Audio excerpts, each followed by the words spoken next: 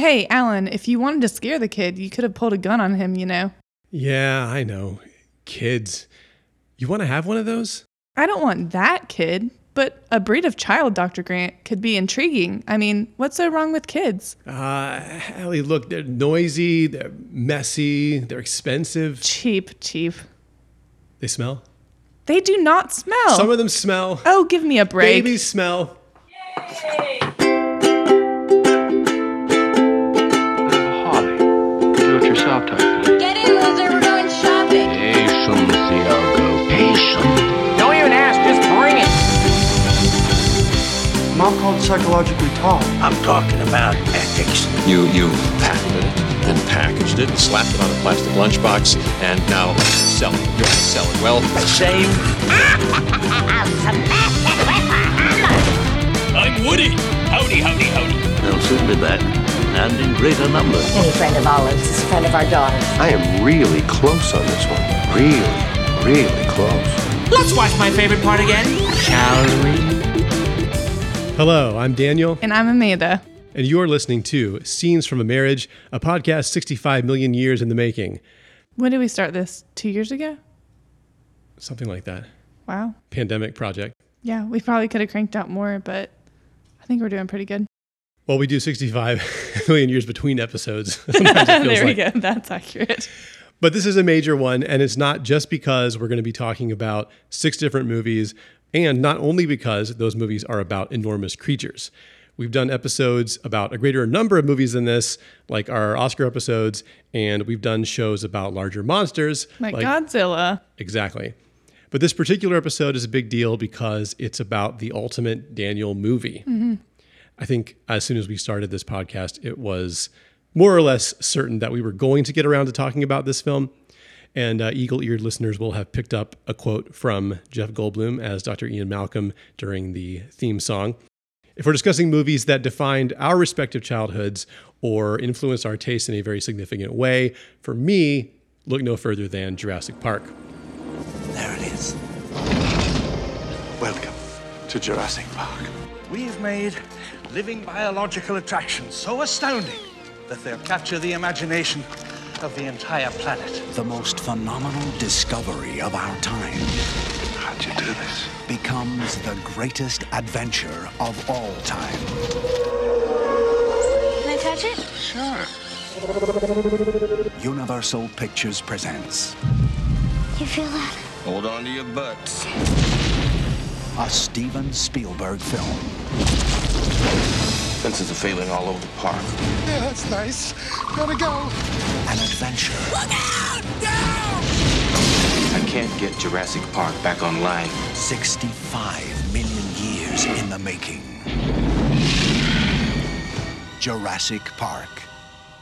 In this episode, we'll be discussing the 1993 original Jurassic Park, and we will also rank all the Jurassic movies. That's including the world movies that have come out in recent years. So yes, everyone, Daniel did watch all of the world movies. Yeah. Much to your disbelief. I know. I shared on Facebook that I was relieved that I was not going to be watching Jurassic World Dominion, at least in theaters. But then I kind of, and I have to cop to this. I can't say that you talked me into it. Actually, I definitely didn't. It was like just something that you're like, we have to do this. Yeah, I had to take it on as my responsibility as it's a project. It's not, you didn't want to. Well, okay. I mean, look, I think most of our friends associate me with this film. Yeah. And then when something comes up about Jurassic Park, if it's news or if there's a meme or something, they oh, what does Daniel think about? We'll send this to him, right? Yeah. So I felt like, it was incumbent upon me to just digest this entire series. And you had to do your research. Yeah. So thanks for doing it with me. No problem. It was horrible. I'm just kidding. I'm just kidding. It wasn't. Well, maybe a few of the movies, but we'll get into that. We will. So I'm going to throw this out there right at the start. We are going to be spoiling this movies. I don't see how we can really get into the series and talk about how it all connects and how it fits together if we don't do that. So I recommend if you just really don't want to know anything about these and how or what happens in them, that I would say, don't listen to this until you have caught yourself up to where you want to be. Or just like don't watch Jurassic World Dominion and your life will be just fine. I'm kidding. Okay. Yeah. And it's going to be no surprise for me to say the Spielberg film, the original, is a modern classic. And so if you haven't watched it, you should watch it. Don't listen to this. Go watch that movie. Yeah. It's on HBO Max Yep. right now. It's also on 4K and Blu-ray and also, DVD. but like, how have you not watched it if you're listening right now? Anyway, there's that. Right. Which is honestly, we may as well just jump in there. So because, and look, obviously there's a thing where little boys especially really love dinosaurs, right? Yes. And so, and these movies all have children in them. So in some way, even though it's a PG-13 movie about creatures with teeth eating people, it kind of is pitched towards young boys, at least on some level, right? I mean, I think I think Jurassic Park is a 4-quadrant blockbuster. I think it's something in it for everybody. But the people who it really made a big impression on were like the people who were like you. Yeah. And so I wanted to start by kind of asking you, because you'd seen the movie before. Yeah. Before I kind of get into whatever my soapbox might be, what is your history with this movie and with this series? I mean, obviously it's nothing like yours. I don't remember how old I was when I first saw it. I really don't. But I mean, I remember enjoying it. Like, I mean, I think watching Jurassic Park influenced my like love of Jeeps, like Jeep Wranglers. Interesting. Yeah, because there are a lot of Jeeps, the classic Jeep Wrangler, in the first one, and You mean the Jeep that Dr. Harding drives around? Because the cars that are on the track are Explorers, Ford Explorers. Yeah, no, the Jeep, like the one with the logo on it, it's like red and tan. Oh yeah, and when they see the dinosaurs for the first time, they're in that Jeep. Yeah, okay. That one. Because I mean, I had a red Jeep Wrangler when I was a freshman in college. Yeah, in college. And I mean, if I was really into Jurassic Park even more, I probably would have wanted like one like that. But anyway, I think that's where my love of Jeeps came from. Well, that's interesting. I didn't know that. I mean, and my dad drove Jeep, but I really loved them. So what's a cool connection that we've already been able to make? Yeah, I didn't even really think about it. I'm excited to see where this conversation is going to go. Yeah, we'll see. But yeah, I enjoyed it. I just don't remember how old I was, but you were what? I have fond memories. Pre-middle school? I mean, yeah, probably. Yeah, for sure. I would have to be. Okay. Definitely was before high school. Yeah. Yeah. So before we jump in, I'll do our due diligence. So this is Steven Spielberg from 1993 directs Jurassic Park. It stars Sam Neill, Laura Dern, and Jeff Goldblum as some professionals who are leaned upon by the park's creator, John Hammond, played by Richard Attenborough, to come and check out this island where he has created a theme park, or is creating a theme park that will feature real live dinosaurs alive on the planet for the first time in remembered history, having been brought back to life via genetic cloning and genetic mutations. And so they go to the island, and of course things go wrong. Hijinks ensue. People get eaten by dinosaurs. Super easy, high concept to explain, and a movie that obviously made an incredibly huge splash when it came out. So I think most of our listeners will likely be quite familiar with it. Every boy of a certain age had to see this movie. It was not an option. I would be curious to know at what age most boys saw this movie. If we had any like interaction on our social media, that'd be a good question, a good poll question. Yeah, maybe I should post this when either before or after the episode comes out. Yeah, what age did you see this for the first time? Because obviously girls or boys. Speaking of, how old were you when you first saw it? And describe your experience, if you remember it. I do. I was 7 years old. Okay. And my mom thought that I was too young to go see it. So who did you see it with? Your dad? My dad and my uncle. Okay. So I remember we were at my uncle's in Roanoke, Virginia. Okay. And we went to the cinema to see it. And honestly, I don't know that I necessarily remember that much about that particular showing. I do remember that I spilled soda and I was embarrassed. I spilled soda on the ground. That's so cute. But was it a Coke? I'm sure it probably was. Anyway. I don't know for sure. I don't know. But I didn't have any nightmares about it. I just thought it was really cool. There's giant dinosaurs and, so I think that, and to be fair, I mean, Dad really liked it too. And I think that I responded a lot at that age to things that he thought were fun and cool. Maybe not Star Trek, but other things. Like this movie. Wait, so was this your first in the theater movie? No. Oh, okay. Really? No. Oh. It was my first, I think, PG-13 movie. Okay. Mm-hmm. But I had seen, probably like Disney and other stuff in the theater before this. Okay. But this is your favorite movie, correct? Yeah, I have said that for so long that I don't even know what it would be like. I don't know what my life would be like not having this as my favorite movie. Wow. It's kind of like there's a North Star kind of quality to it that it orients in some way how I think about film. Like I think this is such a well done like action adventure, sci-fi. It's got a horror aspect. It's got so many things that I have grown to really like about movies. And if you think about like monster movies, any of those things where, something is chasing somebody, like that kind of primal thing. Like, I think this is probably the best version of that we have ever gotten and may ever get. I don't know. I mean, I hopefully, it definitely has that suspense factor. And then as you go on with the rest of the movies in this like franchise or whatever, it's like the suspense is not really there. So maybe it's like the initial, like, this is the first one, but. Yeah, there's definitely something to it being the first, when you think of, because this was a watershed moment in special effects, and that's what a lot of people have really responded to.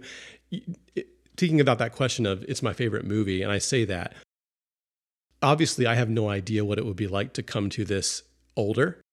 Yeah. Like if I had come to this, as a teenager or as a young adult, I think I would still really like it. I don't know that it would be number one. And because I think about, especially like, okay, you think about people who, like Steven Spielberg, you think about his career. It's like, okay, he's done Raiders of the Lost Ark and E.T. and Jaws. And, I think a lot of critics, for example, would say, this is not as good as Jaws. They might, and that it's like a version of Jaws, but with dinosaurs, but that's not as like, I don't know. I think this is better than Jaws because, and like you've said before, it's kind of like there's something for everybody. It's like, and it's not just like on the water, Mm-hmm. Well, let me ask you this, because here's a criticism that has been levied against the film, which is that, and it's really, really funny, I think, to watch all of these world movies and then come back and think that this criticism was levied at the original Jurassic Park. Okay. People said, that the dinosaurs were more realistic than the characters. They thought the human characters were thin. So in the first movie? In the first movie. So my question to you is, and I'll throw this to you because you have said many times on this podcast that one of the things that you care about in movies and TV is like drama and interpersonal relationships. Right. What did you think of the human characters and whatever drama occurs between them in this film? In the first one? Yeah. Did you care about them? Was it interesting to you? I did care about them. Because I feel like they got you really connected to the kids more than any other one. And as you go on, I feel like the characters are thin, like especially in, what is it? Jurassic Park 3. Yeah, Jurassic Park 3. That was just like, I have zero feelings towards these characters. I don't know, like I feel like I connected with the kids and obviously Jeffy. Just kidding. But really. Do you think you would have cared about the kids more if they had stopped and randomly said their parents are getting divorced? No. Jurassic World. No, that was weird. So we will get to that. We did a recreation of a scene from this film in the cold open, which was set the stage a little bit for the conflict, or maybe the character dynamic between the two main characters here, Dr. Alan Grant, played by Sam Neill, and Ellie Sattler, played by Laura Dern, where, he is set up as not being interested in children and having a family, whereas she obviously is much more open to the idea. Did you find that dynamic compelling? And did you, the kind of the arc of Dr. Grant of going from someone who dislikes kids to someone who maybe is more open to that. Yeah, I like that. Because I thought it was funny that he was the one that got stuck with the kids. And I mean, they have a lot of, I think we kind of talked about this like while we were watching the movies, but they have some humorous scenes in there. There's like some lighthearted scenes after the scary dinosaur T-Rex scenes. But I love how, when they're choosing the different cars to go into, that the kids or the young boy is trying to go in the car with Dr. Grant. And I don't know, it's just, I liked that dynamic. I thought it was funny. And then also just like seeing how he was taking care of them. And yeah, and I like Ellie and, or Sattler and Grant are likable characters. And I think they start that out from the beginning, just like showing how much they are into this. And then, when she sees I'm going to screw up these dinosaur names. What is it? When she sees the sick one. Oh, the Triceratops. Yeah. Wow. I should know that. But anyway, it makes you feel like, oh, like they care. And then when they see the dinosaurs for the first time, I just love their reaction. And so I don't know, like things like that, it helps you to be like, oh, I like these people. So, So there's a couple things you mentioned in there that I want to talk about. First is just the performances. 'Cause I think this is frankly an underrated cast.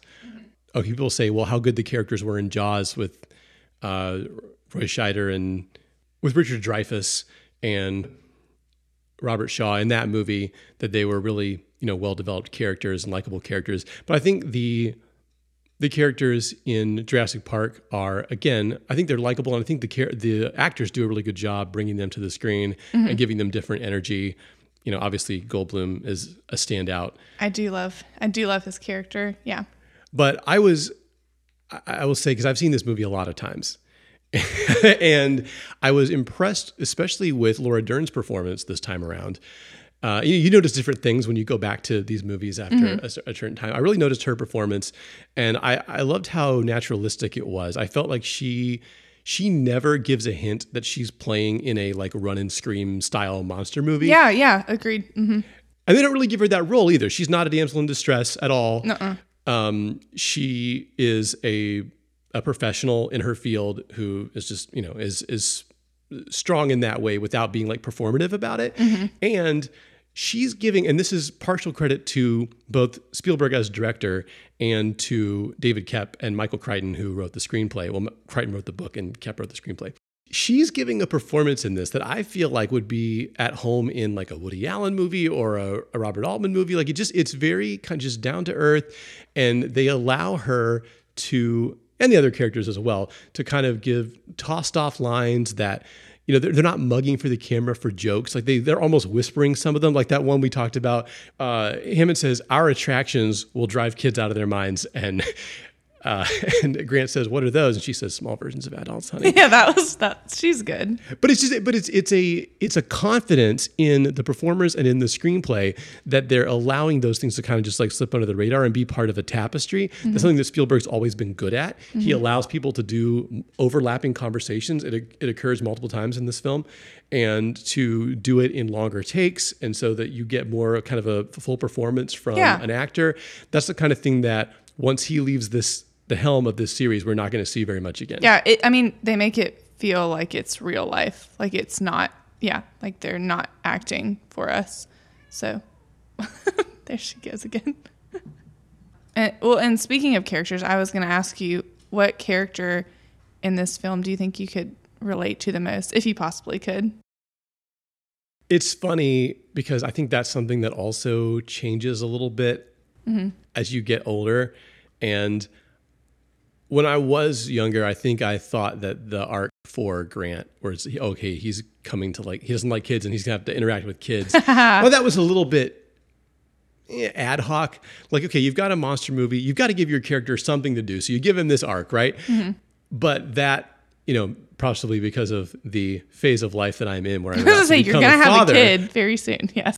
That spoke to me more this time around. Yeah. And I think I thought that interlude where they're in the tree was really sweet when, they, he tells them, I'll stay awake all night in case the dinosaurs come back. Now, he's probably not really going to do that. Yeah. But they believe him, and he's just giving them this confidence and acting as this protector. And so, I think I relate to that. I think I found that that part of the story to be more impactful on this viewing. That's fun.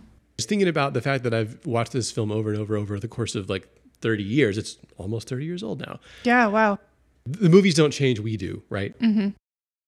So one of the things you mentioned also was suspense sequences. And obviously this film is known for, especially for a couple of big set pieces, one of which when the Tyrannosaurus escapes and terrorizes the folks in the cars. And then another famous one is the raptors in the kitchen. Almost everybody knows. You don't have to say anything else. Just say raptors in the kitchen. They know what you're talking about. Was there a particular sequence in this that you thought was the most effective or scary or thrilling? I mean, I'm trying to think which one between the two. Well, I mean, obviously the raptor scene is very scary if you can, think about putting yourself in their shoes. But the T-Rex scene was so good, like, especially because, like, watching the lawyer guy, they went to the bathroom. Yeah, Gennaro. And then he got eaten. I mean, it was suspenseful, but then it was also funny that happened. But then I like have a picture in my mind of Laura Dern when she's going to turn off the power, or what is it? She's turning the power back on. She's sort of like restarting the breakers. Yeah, and then the one scene that I feel like it gets me every time is when his hand, what's his face? Arnold. Yeah, his hand is on her shoulder, and she's like, huh. And then she pulls out, and it's just his arm. And that, I don't know, that got me, because then there are the raptors chasing after her. Right, that's another good sequence. When she's like limping, and so that, I don't know, that one's a good one. It is. I mean, I think that's probably the single most effective jump scare in the movie is when that raptor's face comes out behind the piping. Yes, so. I think some people would say this is almost like a gateway horror movie for people who don't really like scary movies. It's perfect for me. Or that, if they're too young, again, because again, like I say, it's pitched a little bit younger. If they're too young to watch something like Poltergeist or, but they can handle a couple of dinosaurs jumping out. Yeah. Like, I mean, I don't remember being afraid of this movie when the first time I saw it, which I don't remember how young I was. I probably wasn't, I wouldn't have been as young as you though, because you're older than me. Because how many years has it been since you first watched it? Let's see. Like 29. 29 years, yeah. Wow. What am I putting your age out there? Just kidding. But readers can do the math. They can do the math. I mean, readers, listen to me. I'm listeners. Listeners can do the math. I mean, at what age would you let our daughter watch it? It's an interesting question. And I think it depends on the child. I don't think there's one age, Probably depends on their maturity level and what other things they seem like they can handle. I mean, it would be a little bit hypocritical for me to say, well, I watched it at 7, but you have to wait until you're 10 or something. Yeah. But I mean, think about, our nephews I know they seem so young. They're 7 and 9. I mean, do you think they could handle it? Have they seen it? I don't even know. I think they've seen a lot of things. We'll have to ask Rebecca. Yeah. It is hard to look at Jean-Luc, for example, and think, oh, yeah, he should watch this movie. But I don't know. Maybe he could handle it. I feel like he could handle it. Because, again, my experience was, and I'll bet a lot of young boys would have the same experience, that it's more about like excitement and like kind of adventure versus something that would be considered scary. But again, every kid is different. Some are more sensitive, and some might, be, have the dreaded nightmares. Yeah, but like dinosaurs aren't scary. Well, that's what I think. I think that's I was going to say dinosaurs aren't scary because they're not real. But then I'm afraid of movies where things aren't real, like clowns that are turned into spiders or whatever. Well, listen, I don't want to get anywhere near a clown that turns into a spider or anything else that turns into a spider for that matter. That's very true. Well, I mean, I think so. I mean, that, again, I saw Arachnophobia too young, and that scarred me. How old were you when you saw that? I don't remember. Okay. But that to me is another kind of like comedic PG-13, like quote unquote horror movie that I thought was a lot scarier than something like Jurassic Park. I can't remember that movie, but I mean, spiders don't really scare me. So there you go. What do you think the theme or message of this movie is? What do you think we're supposed to take away from it, if anything? You can't control dinosaurs. Right. So don't try. Everyone out there, if you're listening, you're thinking about, maybe I could control a dinosaur. Don't. I mean, I haven't really thought about it because I'm not really good at thinking of themes. I just like sit and enjoy a movie. But I mean, okay, well, think about this. There is at least one character in the movie who is explicitly stating certain themes. What, Ellie? Or Ian Malcolm? Yeah. Yeah. What did he say? I forgot. You tell me what you think the theme is, Daniel. Well, if you recall, in the much lauded dinner scene, they're all sitting around and giving their ideas about the park. And, Hammond is trying to say, well, look at what I've accomplished. And the other characters as well, but Malcolm especially, is trying to tell him why this is a bad idea and why it's not going to work out. And he repeats a version of this argument throughout the series, but he does, yeah. And, in the book, he's kind of the mouthpiece, I think, of Michael Crichton, the writer of the novel, who maybe is suspicious of certain scientific things being used for nefarious purposes. Although that's kind of the crux of every sci-fi movie, isn't it? Is that there's a thing that we're gonna and really that's the basis of speculative sci-fi, is saying, here's what we see in the world around us. Here's the things that are happening. If we extrapolate that out, what are the possibilities and what are the dangers? And I think that's one of the great things about Jurassic Park, is the fact that it really is a science fiction movie.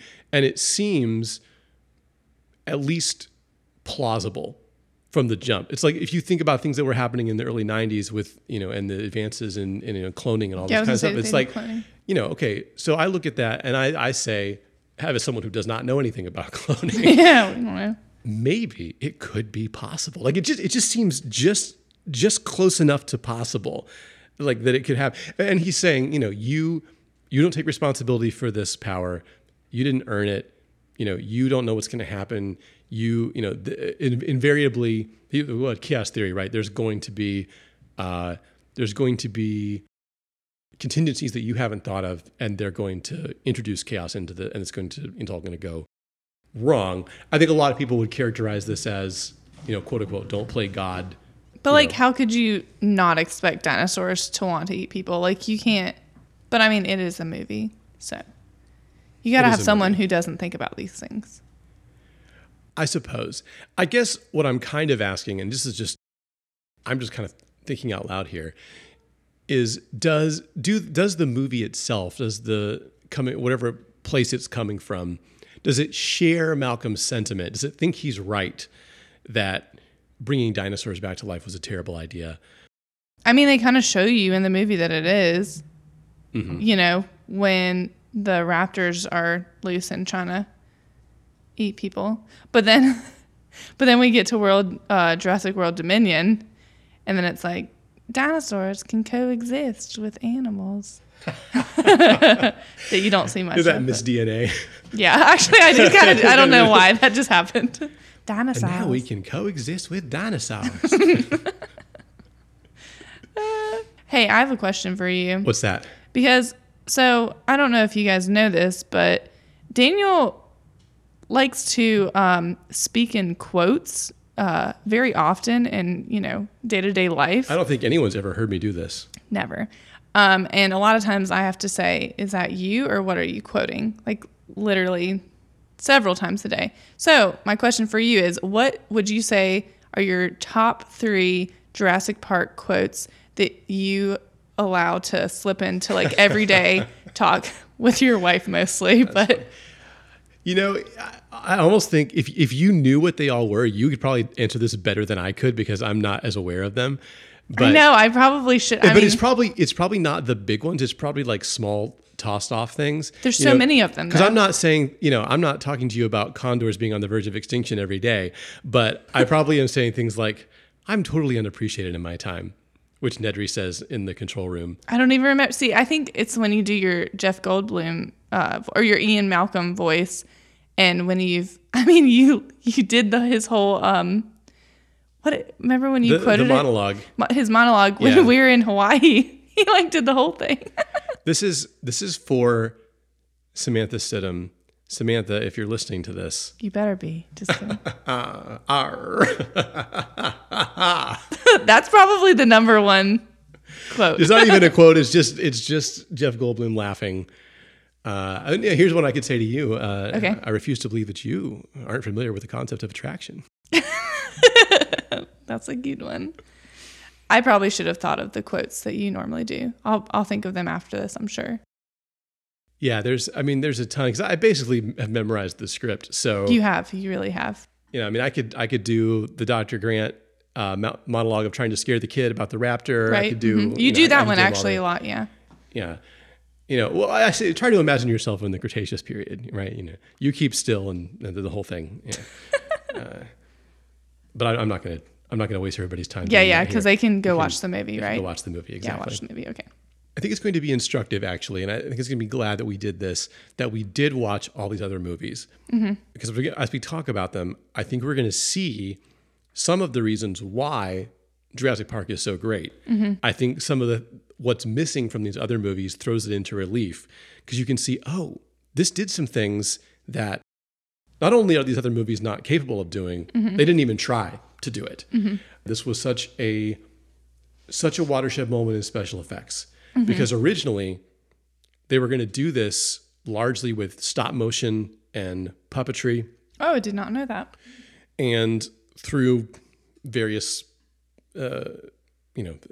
happenings, people were working on the type of computer graphics that were going to enable them to actually, do realistic dinosaur movement on screen. And so what you end up with is, and this has been much remarked, a combination of robotics, animatronics, and computer graphics that at that time kind of revolutionized what people thought was possible.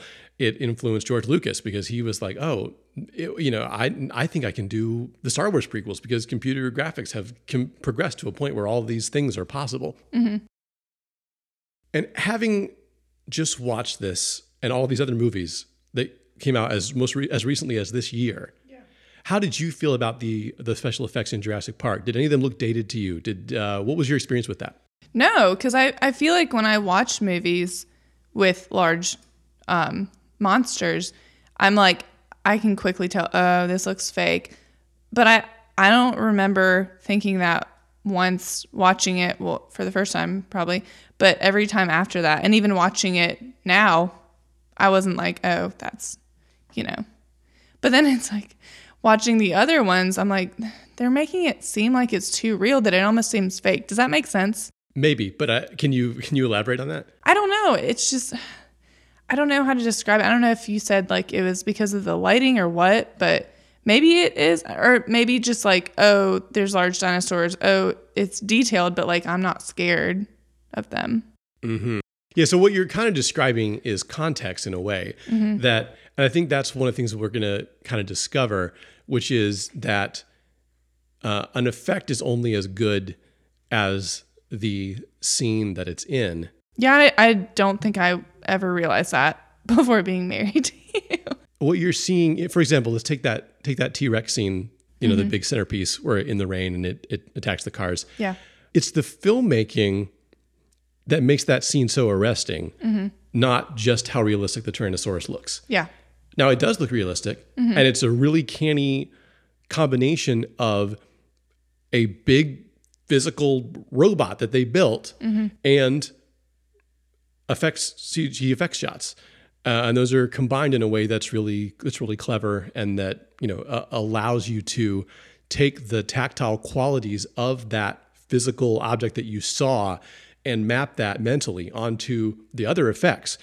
And this is something that has actually been done to some success, even in the later movies. And we'll talk about that when we get to Jurassic World Dominion. Mm-hmm. But the way that Spielberg frames the shots, the way that they are cut together, the way the music and sound effects are used, all of that has a huge impact on, delivering the emotional impact of that scene to you as a viewer.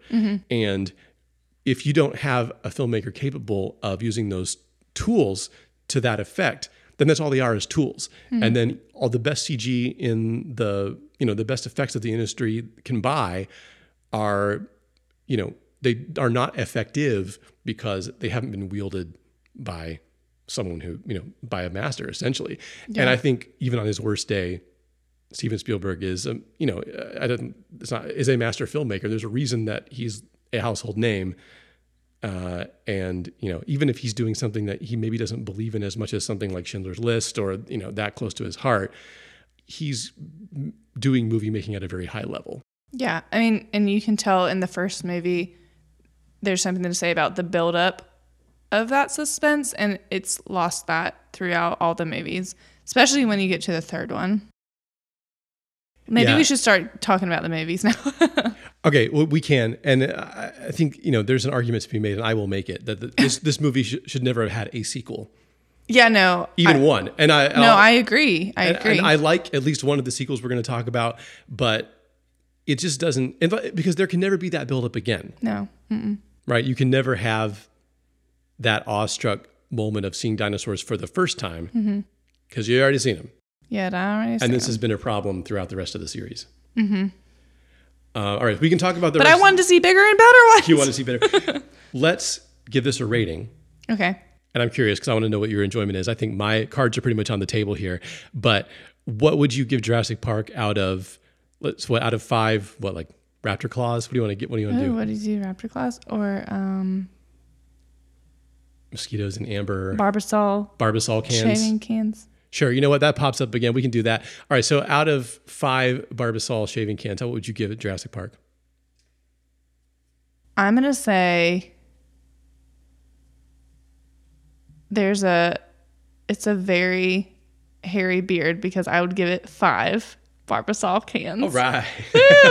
I mean, this is such a good movie. It's just like in the nostalgia of it. And when you watch an old movie and you wonder if it's going to live up to its name, like watching Space Jam later on. And I'm like, I just had like really fond memories, like, oh, this is so good. Watched it again, sorely disappointed.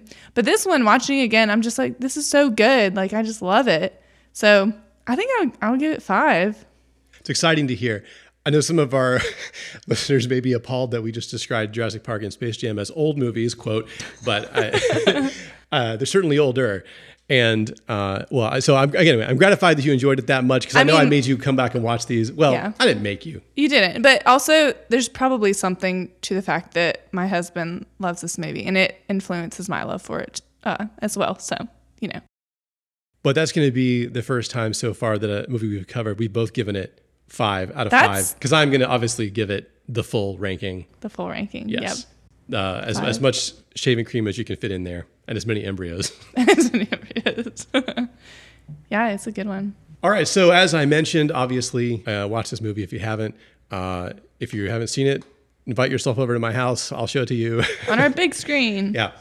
So we're not gonna cover the rest of the series in depth, but we are gonna take a look quickly at each of them, and we're gonna give a ranking of the series. So just to kind of frame this, let me just start out by kind of giving the timeline of these movies, and then we'll go through it. So 4 years after Jurassic Park, there was a sequel, 1997, The Lost World: Jurassic Park, also directed by Spielberg and based on another Crichton novel. He did write a book after this to follow up Jurassic Park. Oh. So wait, there were books. I didn't realize that. Did you read the book? You did?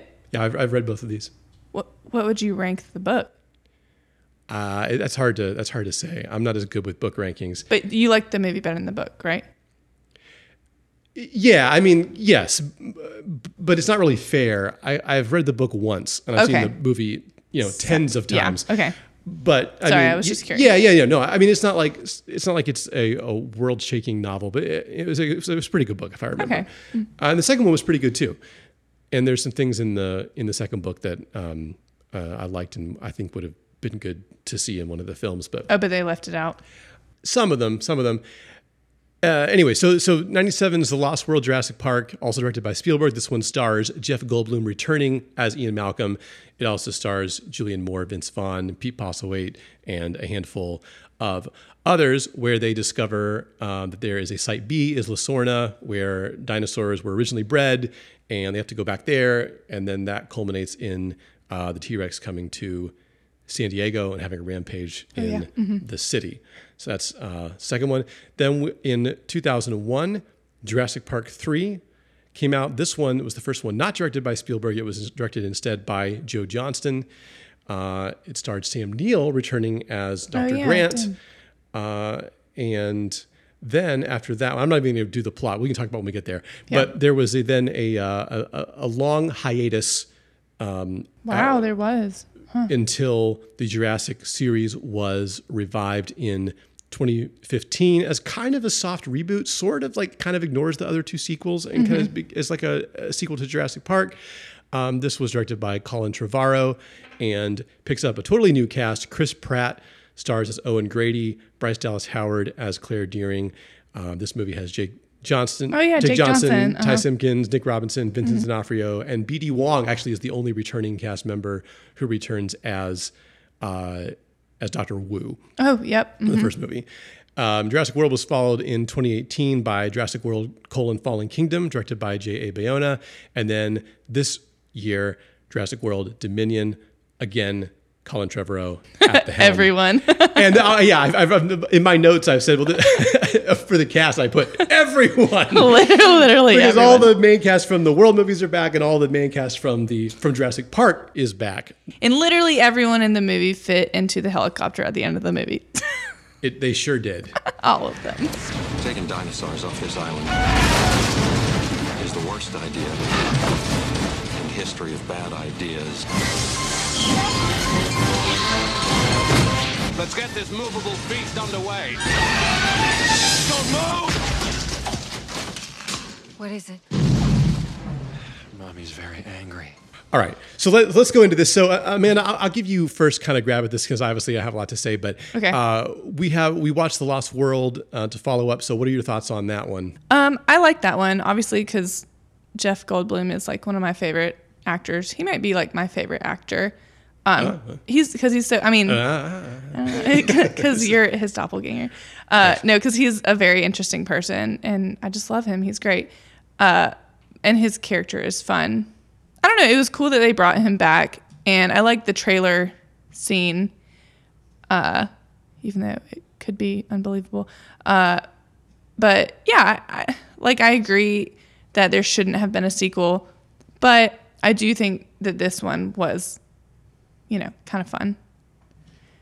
I'm going to forget a lot of things in these movies, by the way. So I kind of gave the plot synopsis for this one, but this, the big kind of set pieces here are there's now two T-Rexes who destroy the trailer. And then you've got that whole sequence where they're hanging off the edge of the cliff.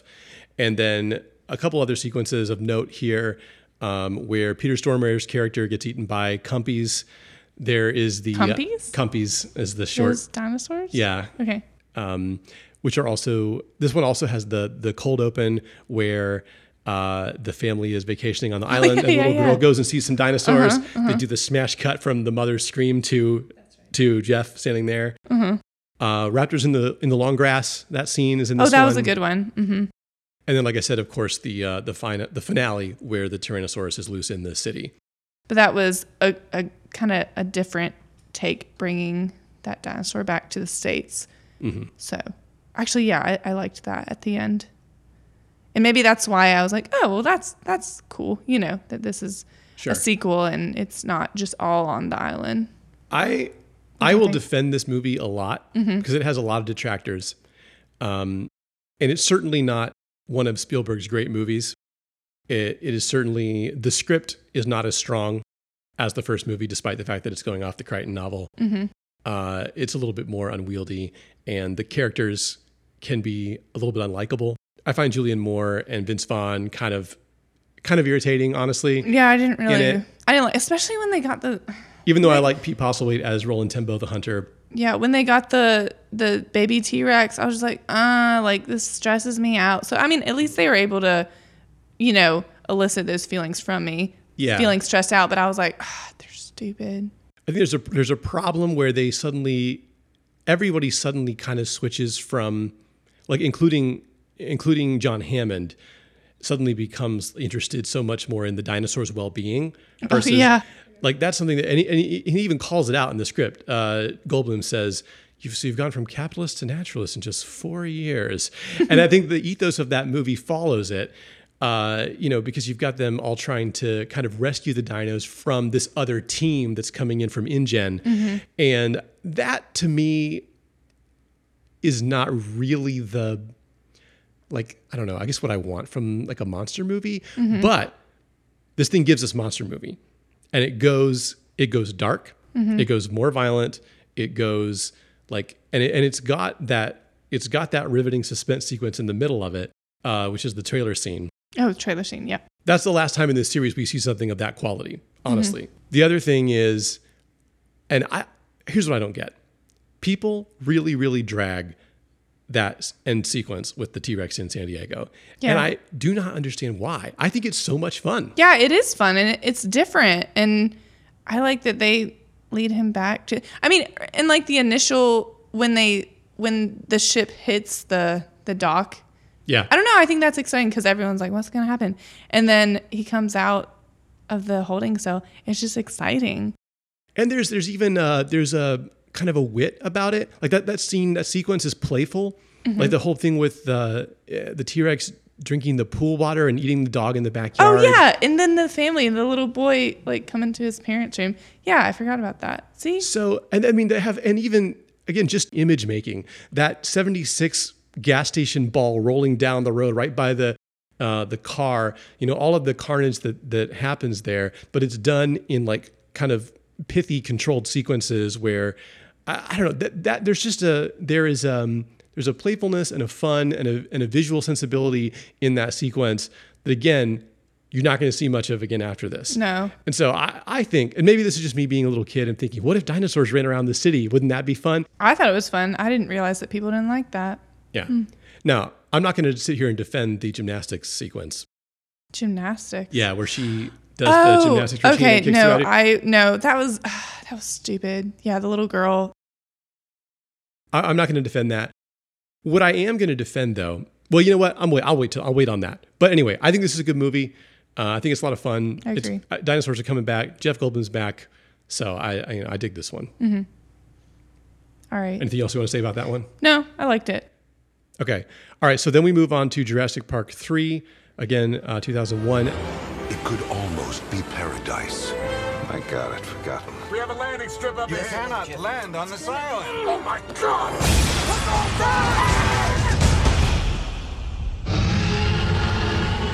But in this forbidden place, where man has tampered with nature, This is how you make dinosaurs? This is how you play God. something unexpected has evolved. They can talk to each other. To a degree we never imagined. I'll just give you the bare outline of this is that there is a kid who's parasailing next to Isla Sorna, which is the same island from the previous movie, Mm-hmm. disappears, crash lands, and William H. Macy and Téa Leoni are a divorced couple, the parents of the kid. They convince Dr. Alan Grant, played again by Sam Neill, to return to the island to help them rescue their son. He's accompanied by Billy, played by Alessandro Nivola. There's a couple of the characters. And so it's basically a rescue mission back to Isla Sorna. And we have the Spinosaurus now appearing as a new dinosaur, the first of our series of bigger and badder carnivores. Okay, I was going to say, when did it start? Okay, the third movie. Gotcha. So what did you think about Jurassic Park 3? Had you seen this before? I don't think I've seen it before. I really feel like this was my first time seeing it, which is kind of surprising. I don't know. Well, maybe not, because it sucked. I didn't like it. It was not great.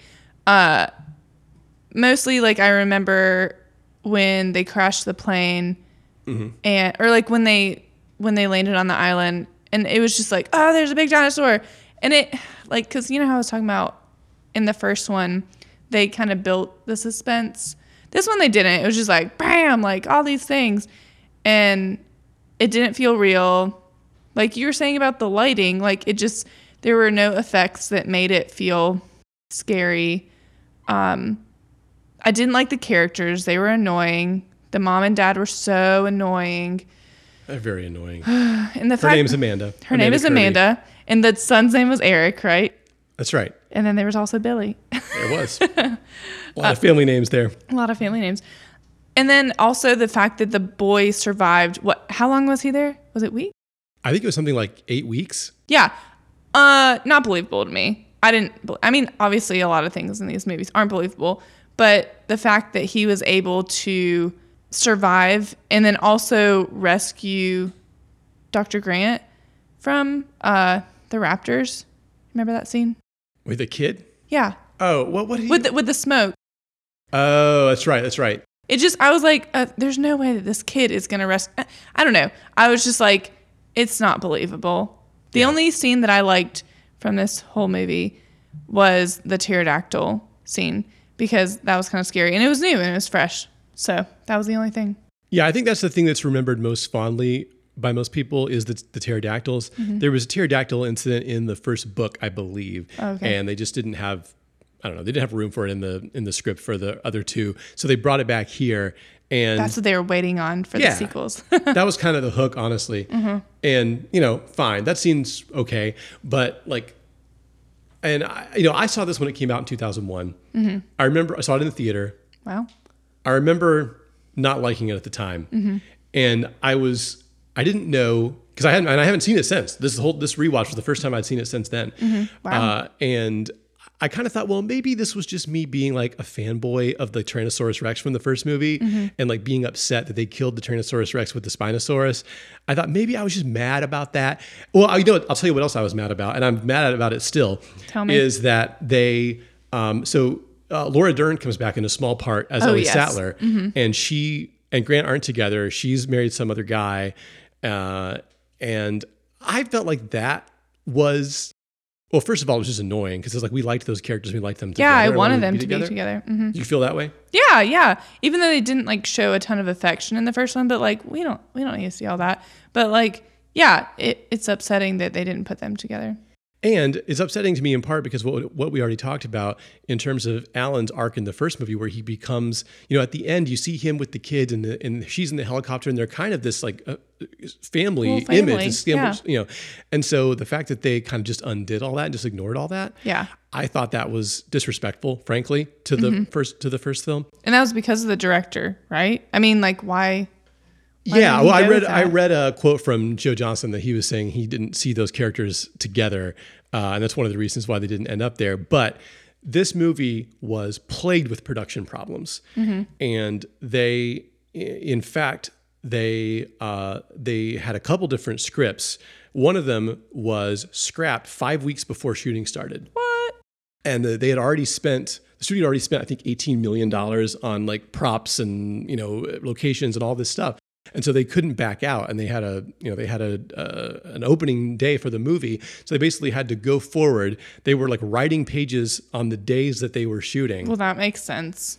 Which, it totally makes sense when you see the movie and you're like, okay, why is this a like kind of manically paced 90-minute movie that seems to have terrible lines? Because this was the shortest movie out of all of them, right? It was. Okay. Which I think actually that's something that a lot of people think is good. I don't mind it being 90 minutes. Right. The problem is that it feels like you feel the loss of those other minutes because everything's just like so crammed together.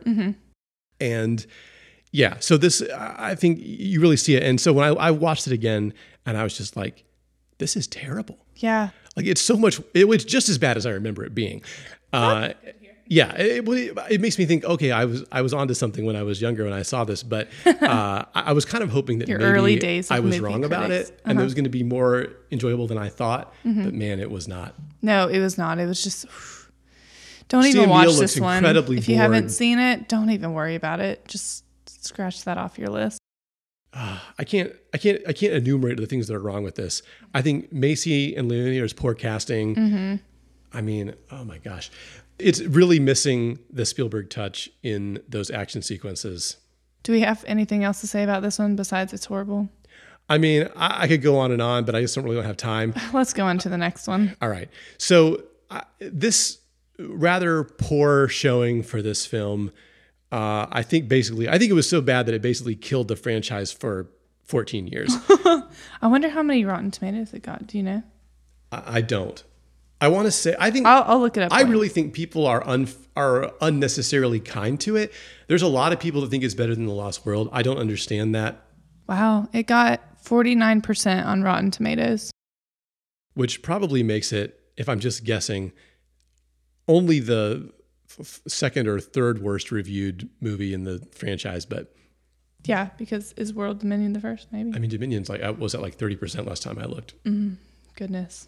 While you're looking at that, I'll give us a jump into Jurassic World. We have learned more in the past decade from genetics than a century of digging up bones. A whole new frontier has opened up. We have our first genetically modified hybrid. You just went and made a new dinosaur? Probably not a good idea. Almost 40 feet high. Really think she climbed out? Depends. On what? What kind of dinosaur they cooked up in that lab. So in 2015, we brought back the Jurassic series with Jurassic World, directed by Colin Trevorrow. And this one features a fully functional Jurassic theme park. Somehow we didn't learn the lessons from the first one and the second one. And the park's been created. It focuses on Claire Dearing, who is a kind of executive within the organization. And also Chris Pratt plays Owen Grady, who is like a ex-Marine or ex-Navy guy. And he's a raptor trainer. He has trained up some dinosaurs from their egg stage. And he's able to get some of the raptors to kind of do things on command. One of them he's especially close to, a velociraptor named Blue. That he calls Blue. Also, Claire's two nephews are going to visit her in the park for the day. And so, of course, when they're there, is when things start to go wrong. There's a new dinosaur that has been genetically created. It's called the Indominus Rex that has been genetically modified from bits of other dinosaurs, and it can do all sorts of things like camouflage a teeth signature and yada yada yada. It's like another bigger, badder, more teeth type of dinosaur, which it invariably, due to human error, escapes and causes a breakdown of the park. Yep. So I don't know if you're looking up something you wanted to share. Oh, I want to have you guess what percentage of Rotten Tomatoes. How about guess how many Jurassic Park got? I think I looked it up recently. I think it's like 92%. Oh man, you looked it up. Okay, you're right, 92. And then the Lost World. I really don't know about this one. I want to say maybe something in like the 60s, maybe like 63%. It's 53. Close. Oh, okay, I was close. And then Jurassic World Fallen Kingdom. Maybe like 48. Whoa, 47. That was very close. And Dominion was 30%. You're right. Yeah. What was Jurassic Park 3? Did you look that up? Oh, wait. I did. Didn't I say 43? Oh, did you say that? Okay. I didn't realize it was that. I thought you said Fallen Kingdom was... Oh, no. Okay. See. Yeah. I mean, that makes kind of sense. Okay. Yeah. I'm sorry. 49%. What? 49%? That's surprising. Okay. I think people were pretty forgiving of the movie because it had dinosaurs in it. Yeah. But all the movies have dinosaurs. Which really describes everything we're going to talk about. The fact that Jurassic World made $2 billion at the box office. But Amanda, what did you think of Jurassic World? I liked it. And I think I like it because it's... because it was the first of its kind in that series. Like, it's obviously not first like Jurassic Park, but I like that they took the like theme park. Okay, well, Jurassic Park was a theme park, but they made it. But we didn't get to see its day by day type of because operation with Jurassic Park. It was like, oh, they were going to open it up to be a theme park, but then they never did that. But here we get to see what it looks like with people actually in there. And I like how they did that. Like I like when the boys were in the hamster ball thing. That was kind of cool. And I mean, I didn't like Bryce Dallas Howard, her character. She was just why not? She's just not believable. She's just, I mean, well, okay, and we've talked about this because she was running in heels. So that is a thing that has been much maligned about this film. Mm-hmm. So as a woman, does this bother you, and why? Yes, because, well, I mean, I'm a woman who does not frequently wear heels for the sole fact that they are uncomfortable. And sole fact. That was a good one. Thanks for that catch. And because they hurt, they're uncomfortable and they're hard to walk in. I'm like a baby giraffe walking in them. So, like, how can she run in those? No. Did you find her portrayal on the whole to be like sexist or anything like that? I mean, I'm just curious because some people have said that this is, I don't know, really leans into like traditional gender roles, like Chris Pratt kind of protecting her or whatever. Well, and kind of really being kind of rude to her throughout. And yet the kids see him as, kind of more we want to stick with him. Yeah. Yeah. I didn't like how she was like untied or like undid her blouse and like tied it. I was like, I'm ready. Like, okay, that's stupid. Like, I don't know. And then her being all like business oriented, her character kind of rubbed me the wrong way. Mm-hmm. I know they wanted us to, be like, oh, she's not interested in her nephews because work, and that's how, they get away, and so she can't be with them. But yeah, it's just, it didn't impress me. Okay. But you did like the movie on the whole. I did like it, yeah. And I mean, I like Chris Pratt. I mean, I don't see him as like a superhero. I think we tried to recast him with your cinephile movie cards. Yeah. I think we tried to recast all of them. But I mean, I like him as an actor, but it's just he's kind of bland. But very much so. And so is Bryce, honestly. Yeah, they both are. So maybe if we had different actors for those roles, it would be even better. I think it would be. But I did like the movie. I liked that. But my favorite scene was, what my favorite scene is? What was it? Wait, do I know? Yeah, I talked about it a little bit. Hang on. Has to do with a pterodactyl. Oh, that's right. So this is I thought this is funny. One of the things that people hate about this is the heels thing. Another thing is the extraordinarily detailed and violent death of Zara the assistant, played by Katie McGrath, which was your favorite scene in the movie. That's my favorite scene. I just loved how violent. I don't know. I'm so weird. But I love that she's just standing there and the pterodactyl like picks her up out of everybody, of course, because they want us to feel like a little bit of something, but not really, because we didn't really connect with that character. And then that dinosaur, like whale dinosaur in the water, came up and got her. And it was just really funny to me and kind of satisfying. I don't know. Even though it's like we don't want her to get eaten, but like I didn't care about her. So yeah. It's kind of callous, but that's just me. It was different. It's like, whoa. No. Listen, I don't necessarily. I think this highlights a problem with the film, though, is not that scene exists, but that the tone is an issue. Yeah. Like I don't think they nail what exactly we're supposed to feel about that scene. Like, is it supposed to be like cool and awesome? Are we supposed to feel bad for that character? Right. Are we supposed to be? Are we supposed to feel that she deserved it because she was just? But she didn't really do anything to deserve it. Yeah. So, I think that's an issue with the movie at large. Yeah, I think they just wanted us to feel a little bit more excitement. And I did. Because I was like, what? I'm not the biggest fan of the recent version of Chris Pratt in the sense that I think there is not necessarily a problem with him. I think he's, ever since like Guardians of the Galaxy, he's being asked to play roles that don't really play to his strengths as a comedic actor. Yeah. Because now that he's in shape and he's handsome, it's like, he's no longer now you get to play Andy Dwyer. But, I don't necessarily think, and I will say, sure, I would have liked somebody else other than Chris Pratt in this movie. Mm-hmm. I don't think it being recast would have significantly helped the movie because I don't think his character is written in a way that, now granted, do I think some other actors might have brought more nuance to that role? Absolutely.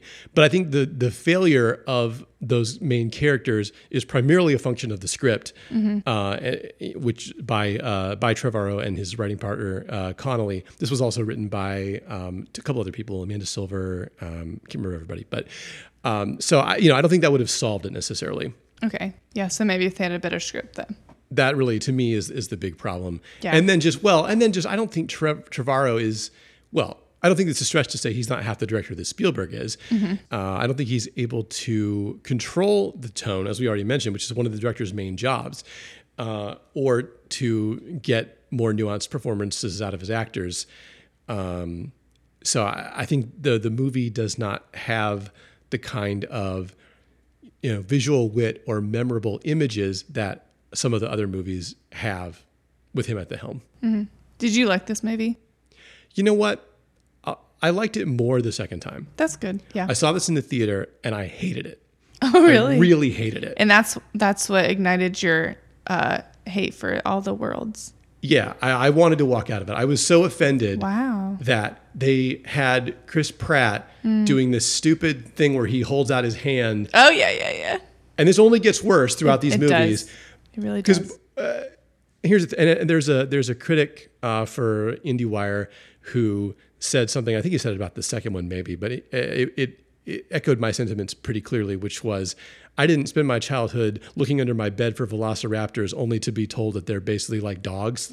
Yeah. I think bringing Blue into this series as like kind of a sympathetic character, despite the fact that okay, she's still dangerous and everything, but like, I think that's a completely wrongheaded move. And I think seeing the series move in that direction and kind of, which again started with Jurassic Park 3, because those raptors. Oh yeah. We didn't talk about. Yeah.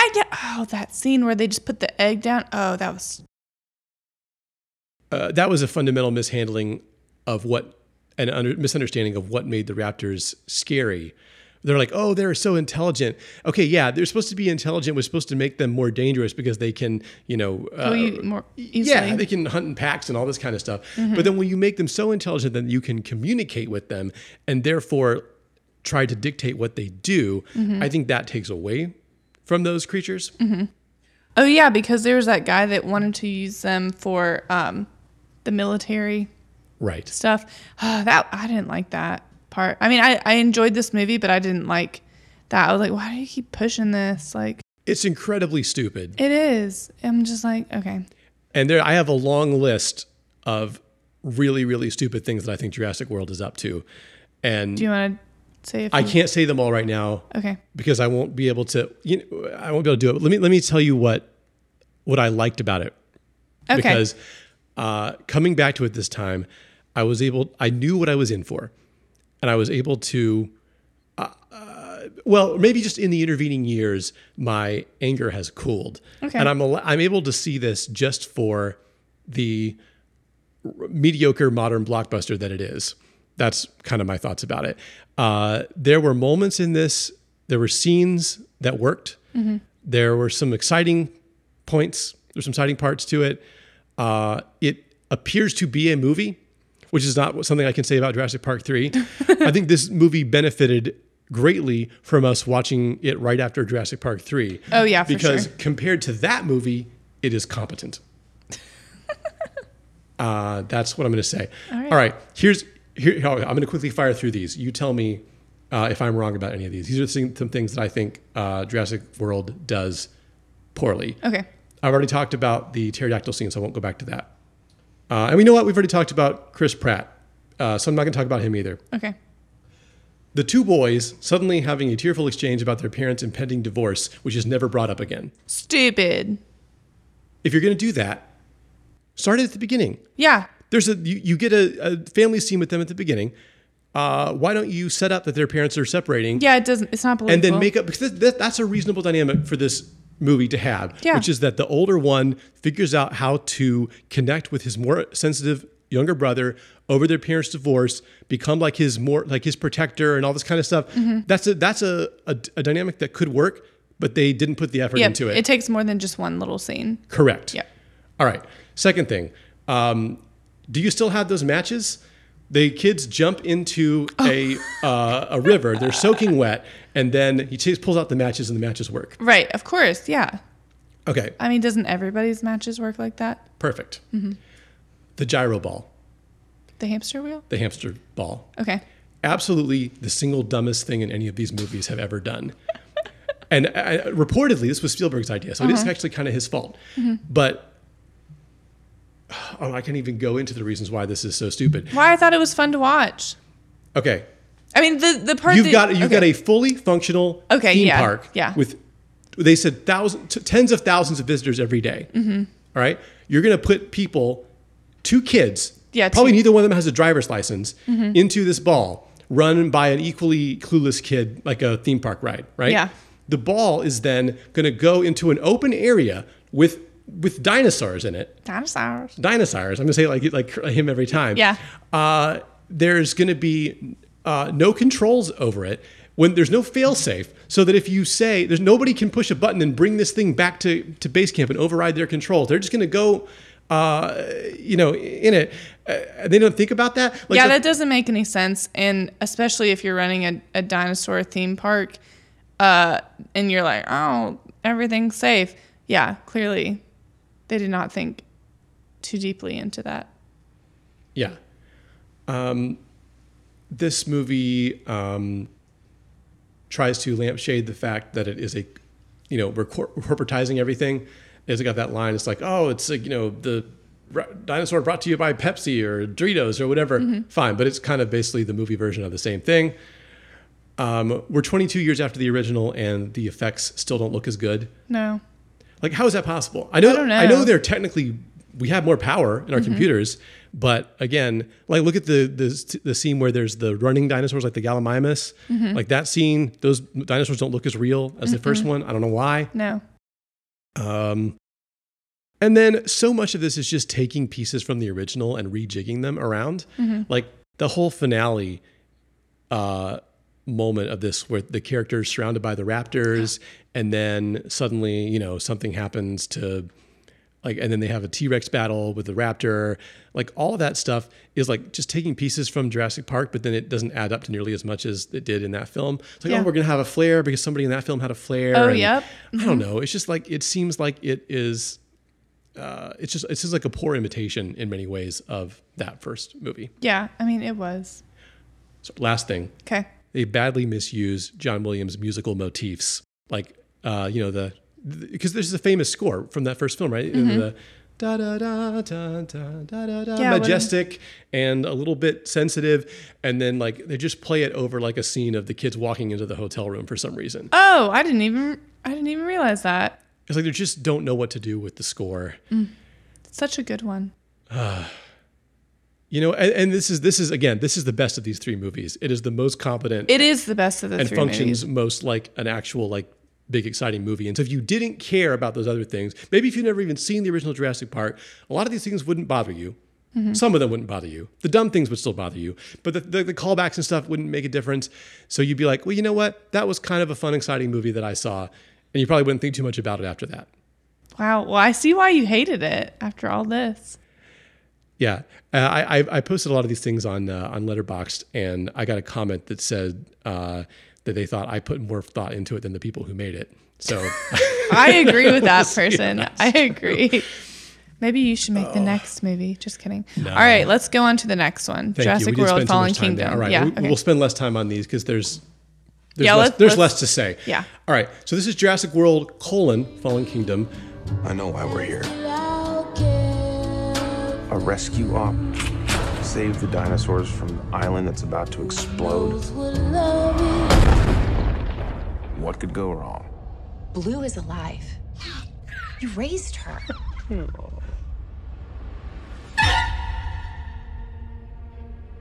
Do these animals deserve the same protections given to other species? Or should they just be left to die?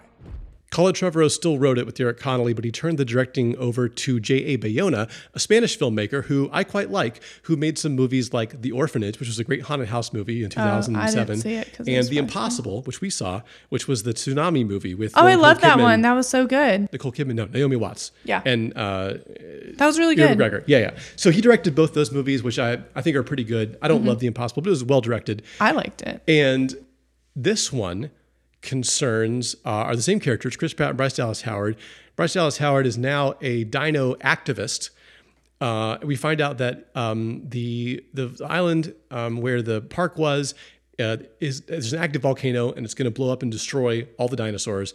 And so a wealthy guy who apparently has some ties to John Hammond wants them to go in and get the dinosaurs species off the island so that they can, rescue them, basically. Yeah. And so that's the first half of the movie, them trying to do that. The second half takes place in a mansion in Northern California where the dinosaurs are basically being sold on the black market. And we have the appearance of Maisie, a young girl played by Isabella Sermon. So, what did you think of Jurassic World Fallen Kingdom? I wasn't impressed. Well, I mean, mostly because I didn't like what's her name? Bryce's character. And I was like, yeah, how does she go from being a businesswoman all into this, like, oh, let's save the dinosaurs? Not believable. Like, yeah. And then her going back to Chris Pratt. I don't know. It's just, I wasn't there for it.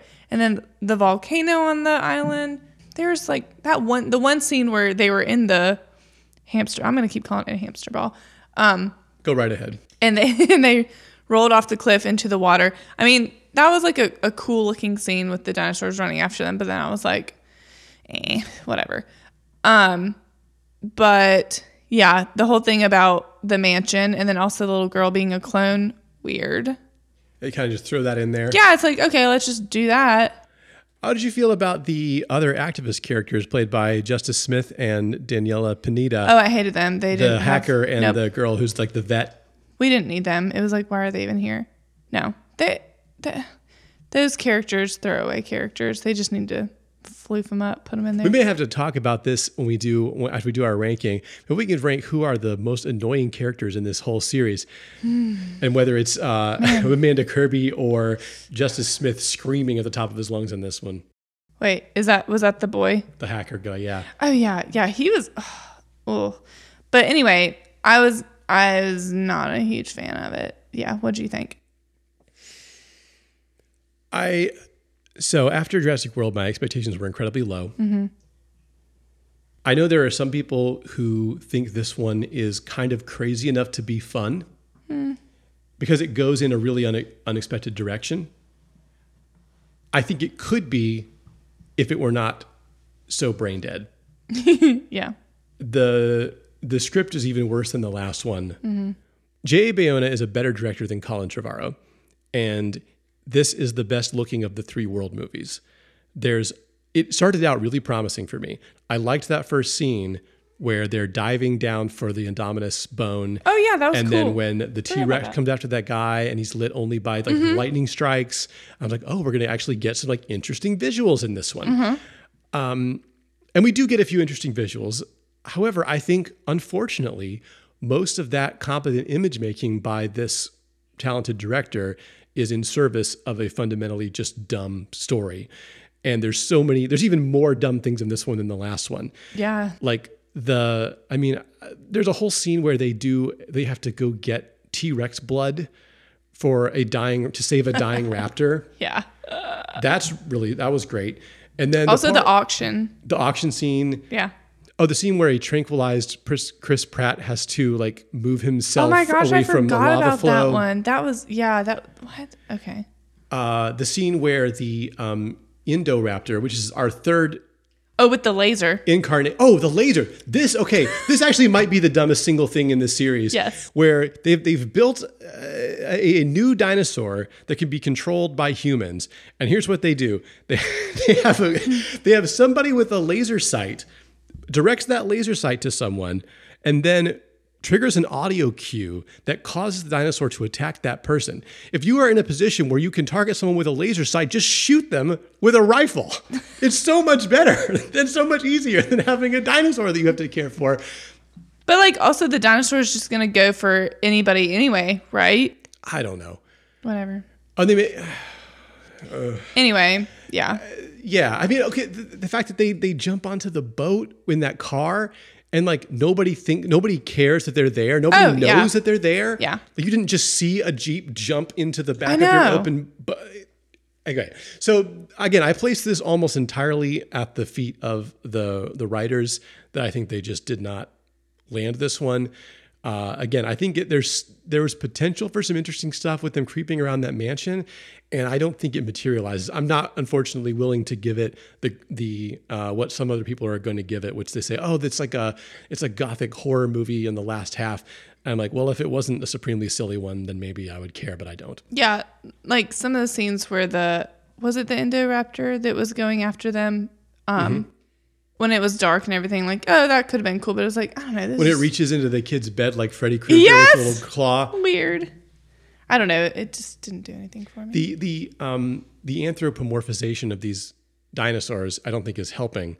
Like the fact that Blue then becomes like this, again, like kind of avenging creature that has to come in and... Blue keeps saving them. But like, I do like that Chris Pratt's character is like, oh, like they are dinosaurs. They're going to do what they want to do. Like he kept saying that, but then it's like, but you still put your hand out and you do all these things. Right. Like in retrospect, as much as I hate that whole bit with him training the raptors and putting the hand out, like I could kind of understand how in Jurassic World that would be possible. Like if he's grown up with the animal and it's smart enough to, okay, we train carnivores and stuff all the time, lion tamers, that kind of thing. So I get that on some level it makes sense, but it really gets taken to extremes. That's the problem with this. Everything gets taken to extremes. Let's go. Speaking of extremes, let's go on to the last movie, shall we? Is there anything else you want to add for the second one? I don't really feel like we need to. No, I think my size are telling the story. So, yeah. All right. So let's go on to the extreme last one. Okay. The last one, which they have carefully titled Jurassic World: Dominion. Humans and dinosaurs can't coexist. We created an ecological disaster.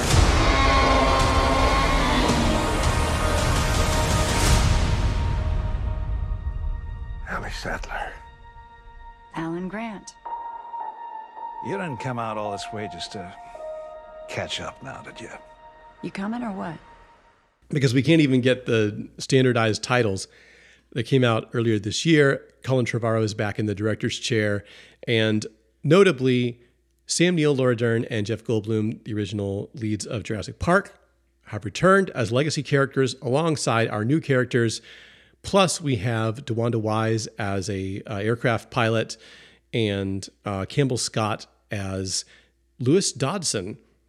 Oh yeah, Dodson, who was in the scene in the first we Jurassic got Park Dodson for here. 2 minutes, is now the CEO of Biosyn, an evil corporation that creates locusts. Locusts that eat all crops not made by Biosyn, which is thought by Ellie Sattler to be on the verge of a ecological disaster. Genius idea for a movie. Genius. There's so many plot threads in this. I don't even know how to summarize it. She has to get the gang back together. She gets Sam Neill back together to help her. And then Malcolm is, for some reason, like inside this organization, as apparently preaching against them on the reg, but yet they just keep him on the payroll for some reason. Yeah. And then he is like a whistleblower, but so is this other guy, Ramsey. Yeah. Mm-hmm. Ramsey. And they get them in there, and that's the whole thing. And then, but here's the kicker, right? At the end of Fallen Kingdom, okay, yeah, the animals that were in the mansion were released by the clone girl into mainland United States. Okay, dinosaurs that couldn't have been more than maybe 20 or 30 animals, right? Yeah, because they only brought 11 species off the island. Maybe they mated and then they just kept. So by this time, there are what looks to be hundreds, if not thousands, of dinosaurs all over the world, not just in the United States. And so we're dealing with dinosaurs and man put together again, and you think, well, maybe we're going to see how that affects everyone in the world, and then also someone's after the clone girl, who is now in the care of Owen and Claire, and they have to save her from being experimented on or something. That's more or less the plot. They steal the clone girl and Blue's offspring because hey, maybe all the dinosaurs can create offspring from themselves. Because Blue was apparently created with monitor lizard DNA, and so she's able to reproduce asexually. Yeah. So maybe all of them were made from lizards, and then they just kept reproducing. But apparently some of them aren't, because some of them are like the quote unquote more accurate dinosaurs that have the feathers and such. I don't even get us started. Yeah, the feather one. And there is yet another bigger, badder carnivore in the, I think it's... Was that the Freddy Krueger one? Giganotosaurus, something like that. No, not that one. There's another one. There's a bunch of them.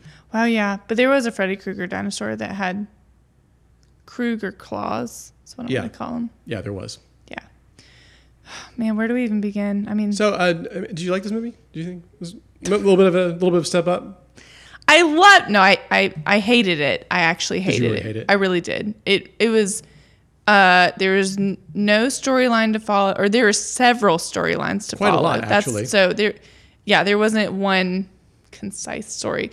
And I felt like, it was chaos. I needed Ian Malcolm to be there to explain this chaos to me. And I couldn't connect with any of the characters despite bringing all of the same characters back.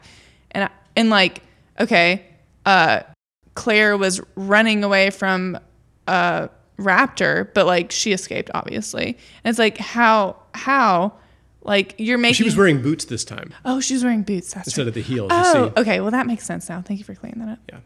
It must have been moon boots because they allowed her to jump over buildings in Malta. Parkour with the raptors. And then there was another scene with the laser. They did that again. But yeah, there was just too much, and they didn't. It was just bad. Here's something I've been waiting to bring up. The transformation of this series into an action series does not serve the characters at all. If you think about the first movie, these are a bunch of academics. They're not athletes. No. And even though some of the stuff is a little silly, it's relatively grounded. There's nothing in the first Jurassic Park where I'm like, I don't believe that those people could do that, physically. Yeah. Right. And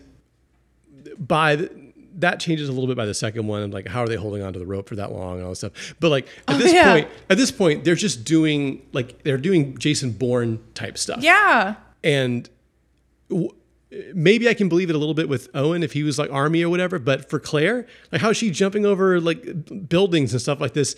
And why would they send her off in a parachute to just go on her own in the forest? Yeah. And I was like, that didn't make any sense. Wouldn't you want her to be with the rest of them? Especially if you knew you're going to survive the plane crash, because you're in a movie, so of course you're going to survive because you're one of the main characters. So. Right. Plot armor is very thick. Yeah. Oh, and Owen, of course, crashes through the ice. Right. And then gets out and doesn't have hypothermia, or he's just running he's his joints aren't even frozen up. Yeah. So did it do anything for you to have the original cast back? Was that something that you enjoyed seeing, or? No, not really, honestly, because I didn't like Laura Dern's character as much this time. It just felt weird. And when she and Claire, those two that went into the locust place. Oh yeah, I think so. Yeah, it was just okay, you guys are trying to kill the locust. They weren't scary. I don't know. And the whole fact that it was locusts, it was not scary. It didn't. Her character, it just seemed not as cool. What about Jeff? There wasn't a lot of him. It's true. I like seeing him, but it didn't do anything for me really. And I hate to say that because I love Jeff Goldblum, but also having them all come together at the same time, It just felt overdone and unnecessary. So it didn't do anything for me. Did it do anything for you? When Jeff gets to say a line, I enjoy it because he's just good at putting it over. And that's about it. I kind of feel bad for Sam Neill getting dragged through another one of these. Yeah. I just think he doesn't really need to be doing it. And they've never had anything else new to do with his character that made sense for him. I don't know. I think Laura Dern, she's fine. Like, again, I like her as an actress. But they brought them together in the end here. In a way that was pretty cookie cutter. Yeah. And that made me mad because I was like, why didn't you just do it before? Yeah. Like, it just feels, and then they kissed. They didn't kiss in the first one. It just felt weird. It did feel weird. And it kind of ruined, like, this movie just ruined their characters from the beginning. Like, from the first movie. I'm like, their characters were solid. And then it's like, it just, I don't know. I don't even know how to describe it. I think at this point I was so kind of numb to the whole thing that just nothing bothered me that much.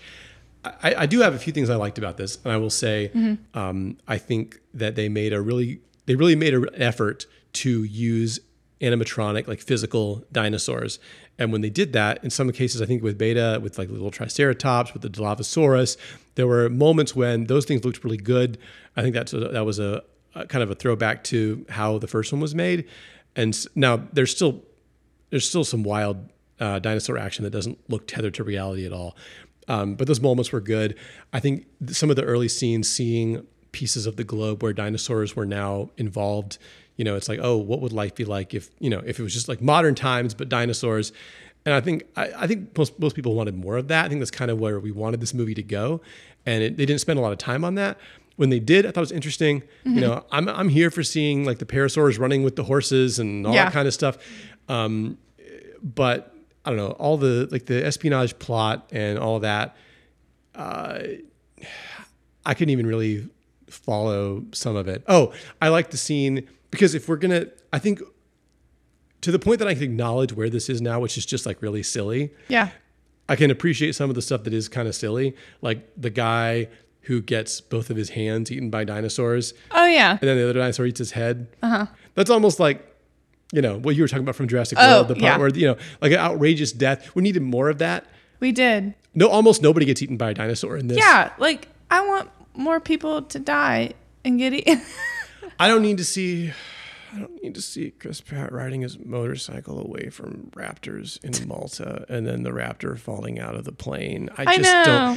I didn't like that it was an action. I think maybe that's what got me, is that it felt like more like it's action movie. It's trying to be Bond with dinosaurs, which sounds awesome, but is not in practice awesome. It doesn't.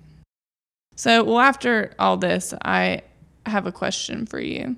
Go ahead. So I know you told me you wouldn't waste your time or money watching this, as you've also told everyone else.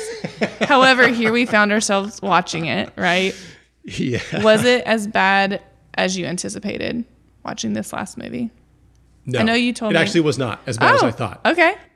Because I kind of said this a little bit before, to the extent that I can put aside my kind of rooting interest as a Jurassic Park fan and just say, this is like a big, expensive looking modern blockbuster that does things that modern blockbusters do. Mm-hmm. It's fine. Okay. Like, it's okay. You might have enjoyed this movie more than I did. I wasn't dreadfully bored during it, which I was afraid I was going to be. I didn't want to fall asleep during it. I did. Maybe it was because we watched it late at night. Yeah. And it wasn't as cringy as I was afraid it might be. It wasn't good, but there were things that I enjoyed in it. There were moments that I enjoyed. Okay. So, will this experience influence you to see other movies you maybe have sworn not to see just on principle? Or is this just this is Jurassic Park and this is my hard and fast no? You know what it was? After Jurassic World, after I thought it was so mediocre and after it made so much money, I was just like, I can't give this series and these creators any more of my money to make this stuff. What? And you didn't. I didn't. Well, unless you count $2.99 at Redbox. Yeah, there you go. I definitely didn't give them box office receipts. No.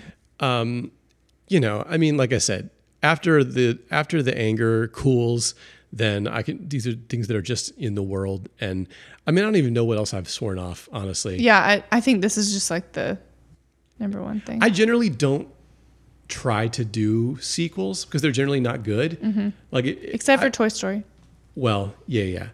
I mean, there's a ton of horror franchises out there like that I've never seen a single sequel and don't really ever intend to. I mean, yeah, why would you? I haven't watched sequels to, like Psycho or Jaws or Halloween or Friday the 13th or any of that stuff. Mm-hmm. First one is enough. And really, if you were to treat Jurassic Park that way, you'd be happy. You would be, yeah. Just one great movie that Spielberg made in 93. Just enjoy that movie. Okay, so now I have another question for you that I just thought of. Or will we let our daughter watch only the first movie and not all the rest of them? What do you think? I don't think I can be draconian that way. Like I have to get in the headspace that I can't force my kids to like exactly the things that I like. And I think if I do that, I'm only going to alienate them. That's true. So I don't think, for example, right? Like I would say, hey, you kids need to watch the original Star Wars trilogy. Of course. Before you watch the prequels. Right. And I won't say you can't watch the prequels. Oh, yeah. Even though I think they're much worse. Mm-hmm. But there are people that, now, especially people that are like 10 years younger than us, that are arguing for the prequels. Those people are wrong, but, it's not, I have to let them see the errors of their ways. I can't tell them they're wrong. I mean, we're going to influence her to watch the first one, but I don't think that we should be like, these other ones don't exist, but I'm going to be like, I think to the extent that we are in control of like family movie nights, we can control to some extent like the age and the order in which they see things. Yeah. But I think if my daughter really loved Jurassic Park and wanted to see the other ones, I would tell her that there isn't a third movie. But no, I wouldn't say you can't watch them because not can't. But I was just saying, like, would you encourage her to watch all of them? I wouldn't encourage. Okay. I would allow. Okay. Well, yeah, of course we can't control that, but I was again, as a kid, I needed to find out for myself that Jurassic Park 3 wasn't good. Mm-hmm. I went with my dad to see it at the theater, and obviously neither of us had seen it, so we didn't know what it was going to be like. Yeah. And we had that experience together. That bad experience together. I've had a number of those experiences. I drugged my dad to see The Happening. Dad, I'm sorry. Thanks for going with me, but I'm sorry that I took you to see The Happening. You got to have some of those experiences. Yeah. All right. Is it time for our ranking? It is time for the ranking. All right.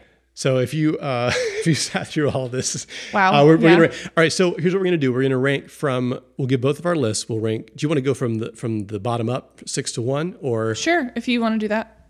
Do you want to go back and forth, or do you want me to just read mine and then yours? I don't know. It's more suspenseful if we go back and forth, right? Okay, we can do that. Yeah. So we'll give your number 6. What's your number 6? Okay. The bottom one. As everyone probably suspected, Jurassic World Dominion. Okay. Yeah. Cool. My number 6 is Jurassic Park 3. Wow. Okay. I just think in terms of its just construction, it's absolutely the most of it's a disaster. It's just funny that you like swore off this last one and then it's not on your bottom. Anyway. Yeah. Well, again, until I rewatched it, I just could not remember how incredibly incompetent Jurassic Park 3 is in every possible way, and it is. Okay, well, my 5th one is Jurassic Park 3. Okay. And so we're going to swap these. My 5th is Dominion. Okay. All right. Makes sense. I think it's maybe the worst of the 3. I think if I could put those as a tie for last, I would, honestly. All right. That's a dishonorable mention. Yeah, both of them. But don't you agree? Tie them for the bottom? No, I think Jurassic Park 3 is worse. Oh, wow. I think Jurassic Park Dominion, as much as I don't like it, at least manages to pretend to be like a slick blockbuster, whereas Jurassic Park 3 can barely even pretend it's a movie. Oh, yeah, that's true. I think I only bumped it up to 5th because of the pterodactyl scenes. No, that's totally fair. And again, I know people think this is like their second favorite. What? Oh, I'm so I listened to a podcast recently. A guy on The Ringer said it was like his second favorite Jurassic movie, and I think that's insane. Wow, what a crazy. Okay, so 4 for me is Jurassic World: Fallen Kingdom. 4 for me is that as well. Oh, cool. Yeah. Okay. Because as much as I think Bayona's direction is better, the movie is it's a nightmare of terrible plotting and just bad ideas. I didn't enjoy it. And then so 3 for me is Jurassic World. I'm actually a little surprised about this. I didn't know where you were going to land on this one. I thought it might end up being your number 2. I went back and forth, but I think I liked that Jeff Goldblum came back for the second one, and I really liked that trailer scene, and there were just some other things in that one that I liked more. Maybe I talked you into it. No, I'm just kidding. I don't know. Maybe you're your own person. Well, and because of them coming back and on the ship. I don't know. I liked it. Well, my number 3 is also Jurassic World. Oh, wow. Okay. Well, I think we know the rest of ours. My second one is Lost World Jurassic Park. Yours as well? Oh, yeah, of course. Of course. So then our number 1 is Jurassic no surprise. Park. Yeah. The first one is going to be 5 for 5. Because we ranked it at 5. Yeah. Wow. All right. Cool. Well, that's pretty close. Closer than I thought. I didn't know if maybe we were going to fight about Jurassic World being number 2 on your list. No. Wow. So we had the first 4 were all the same? Yeah, we just had the bottom 2 switched. Wow, look at us. Maybe we're becoming more like each other because marriage. Just really quickly, by way of a coda, with you not having the same stakes in this as I did, emotionally speaking, did you at least enjoy the project? I did. I really enjoyed it. I'm glad we did it. I wasn't sure that you were gonna be into it. I mean, actually, you kind of came up with it, didn't you? Or maybe I encouraged us to do it. And I felt like if we were gonna do it, we had to watch them all. Yeah. So I guess my completism trumped my elitism. I thought it was fun, and it makes me look forward to doing more of these, like Wes Anderson movies, or maybe other series. If you guys are on board. Yeah, we'd love to possibly do some more marathons or series. You mentioned Wes Anderson. I think doing a director filmography could be really interesting. Yeah, we might have to break this up because this is probably a long podcast right now. Oh yeah. No, if we were actually gonna go in depth on those movies, we need to break them up. Maybe do no more than 2 or 3 per episode. Yeah. Yeah. All right. Well, thanks for listening to us complain about dinosaurs or the lack thereof. Complain about the last 5 movies. There are plenty of things that we didn't say. Mm-hmm. So if you still want to chat about these, hit us up. We're on Instagram at Scenes from a Marriage.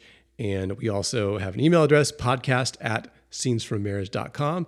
Let us know what you thought. If you disagree with our rankings, or you want to go to bat for Jurassic Park 3.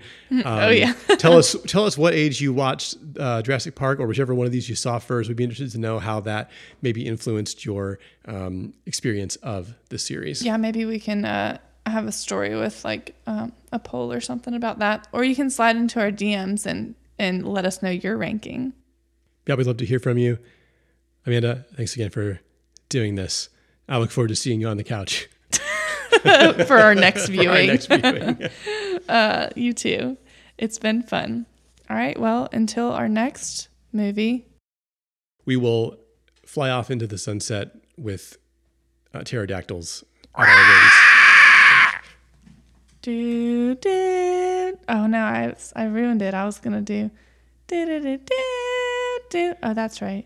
You know that is Star Wars, right? Dang it. Can you do the thing? Also John Williams, same. Who am I? Okay. All right. That was embarrassing. Bye.